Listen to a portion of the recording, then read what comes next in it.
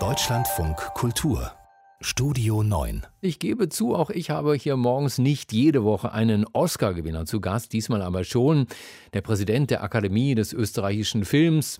Er gehört zum erlauchten Kreis derjenigen, die einen Auslands-Oscar sein eigen nennen können. Den gab es 2008 für das KZ-Drama Die Fälscher. Heute stellt er seinen neuen Spielfilm vor als Weltpremiere bei den internationalen Filmfestspielen von Locarno. Ich begrüße den Regisseur Stefan Ruzowitzki. Guten Morgen. Morgen. Zugegeben, die Frage ist wenig originell, aber wo steht da Ihr Oscar? Wir haben gesucht einen Platz, der ehrenvoll ist, aber jetzt nicht zu angeberisch aufdringlich.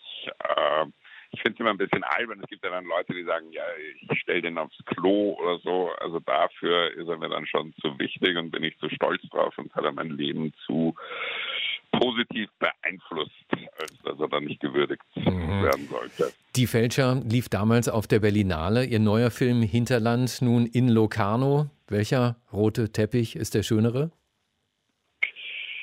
Den hier kenne ich nicht, aber alle sagen, dass diese Piazza in Locarno mit 8000 Leuten in einer lauen Sommernacht, wie wir sie heute hoffentlich haben werden, dass das schon was ganz, ganz Besonderes ist. Und natürlich dann bei dem Film Hinterland, so heißt Ihr neuer, der nimmt uns mit ins Wien der 1920er Jahre. Ehemalige Kämpfer des Ersten Weltkriegs, Soldaten also ermitteln in einem Mordfall. Im Mittelpunkt der ehemalige Kriminalbeamte Peter Perk. Der kehrt nach 7 Jahren in russischer Kriegsgefangenschaft zurück in seine Heimat, die kein Kaiserreich mehr ist. Was hat Sie an dieser historischen Geschichte interessiert? Der historische Hintergrund, das ist schon spannend, weil das eine ganz interessanter geschichtlicher Moment ist, der immer so ein bisschen unterm Radar war, weil wir, glaube ich, in Deutschland und Österreich sehr lange aus guten Gründen fokussiert waren auf den Zweiten Weltkrieg, aber eigentlich der kulturelle Schock nach dem Ersten Weltkrieg viel, viel größer war. Damals sind diese ganzen neuen Kunstrichtungen entstanden, Literatur, Musik, aber auch politische Bewegungen, weil eben die Menschen gemerkt haben, dass es jetzt wirklich so eine Zeitenwende ist. Es ist alles anders, alle Werte, die bisher galten, das stimmt nicht mehr und die Gesellschaft als Ganze und viele Individuen damit dann auch überfordert waren.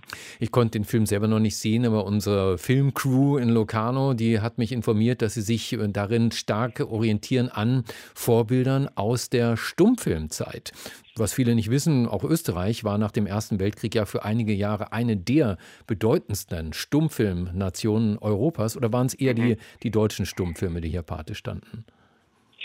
Naja, es gibt einen sehr erfolgreichen Film aus dieser Zeit, aus dem Jahr 1920, das Kabinett des Dr. Caligari. Und für das hat man damals expressionistisch verzerrte Kulissen gebaut, um eben zu zeigen, dass diese Welt empfunden wird als etwas, das aus dem Lot geraten ist. Und dasselbe machen wir jetzt aber in der digitalen Zeit, dass wir unsere Schauspieler gedreht haben in der Bluebox und im Nachhinein die ganze Welt um sie digital gebaut haben, als eine, die verzerrt ist, aus dem Lot geraten ist. Die Häuser scheinen alle irgendwie einzustürzen. Die ganze Welt scheint in sich selbst zusammenzufallen.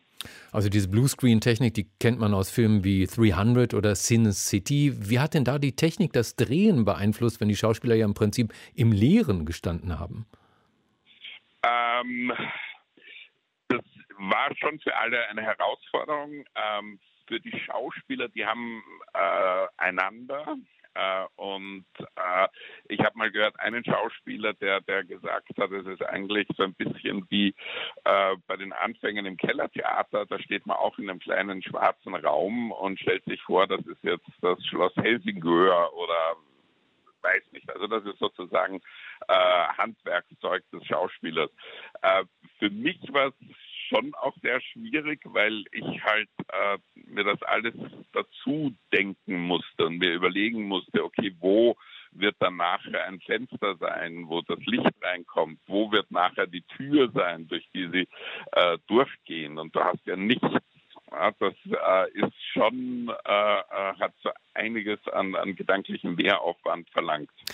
Die 1920er Jahre, in denen Ihr neuer Film spielt, die sind gerade sehr im Trend. Viele Serien und Filme nehmen uns mit in diese Zwischenkriegszeit. Vorneweg natürlich Babylon Berlin. Was glauben Sie, was ist der besondere Reiz dieser Zeit? Also nicht nur für die Zuschauer, sondern auch für Sie als Regisseur. Ich glaube, Babylon Berlin, das ist ja schon ein bisschen später, wo es dann schon wieder lustig wird auf eine Weise. Also so die goldenen 20er Jahre, so diese Jazzzeit. Wir sind so direkt nach dem Ersten Weltkrieg, wo dieser Schock noch im Vordergrund steht, wo man erst beginnt zu erkennen, dass diese ganzen großen Umwälzungen, diese großen Veränderungen auch was Positives bedeuten. Aber 1919, 1920, da spielt unser Film, da gab es eben noch Hungersnöte, da gab es die spanische Grippe, da hat man das alles wirklich fast nur als negativ empfunden, eben auch diese Änderungen, dass es eben das Kaiserreich nicht mehr gibt, sondern die Republik. Und gerade Österreich war ja das war ja sehr statisch, da hatte sich ja jahrzehntelang überhaupt nichts verändert. Den Kaiser Franz Josef, den hat es da ja, ich weiß nicht, seit 60, 70 Jahren an der Macht gegeben, die Habsburger seit fast 1000 Jahren. Und dann war plötzlich das alles weg und das Kaiserreich zerfallen.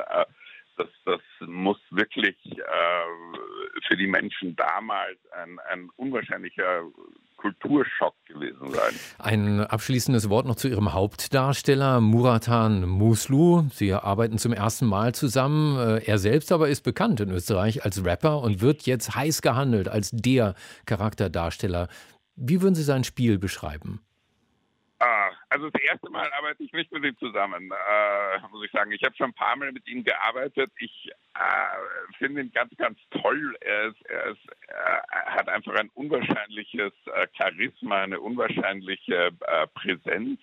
Was mir in dem konkreten Fall auch wichtig war, er ist so ein richtig typisches, so ein Alpha-Männchen. Und ich wollte halt eine Figur haben, eine Hauptfigur, wo man zeigt, dass gerade jemand, der immer gewohnt war zu kommandieren, an der Spitze zu stehen, dass der all das besonders als Erniedrigung empfindet, den verlorenen Krieg, den Zerfall der Werte, und dass es dem besonders schwer fällt, sich in diese neue, veränderte Welt einzufügen. Ja, wenn ich könnte, wäre ich jetzt unterwegs nach Locarno. Hinterland läuft da heute Abend auf der Piazza Grande, der neue Film von Oscar-Gewinner Stefan Rutzowitzki. Heute ist die Premiere und ich wünsche Ihnen natürlich alles Gute, vor allen Dingen fürs Wetter. Herzlichen Dank für das Gespräch im Deutschlandfunk Kultur. Vielen Dank.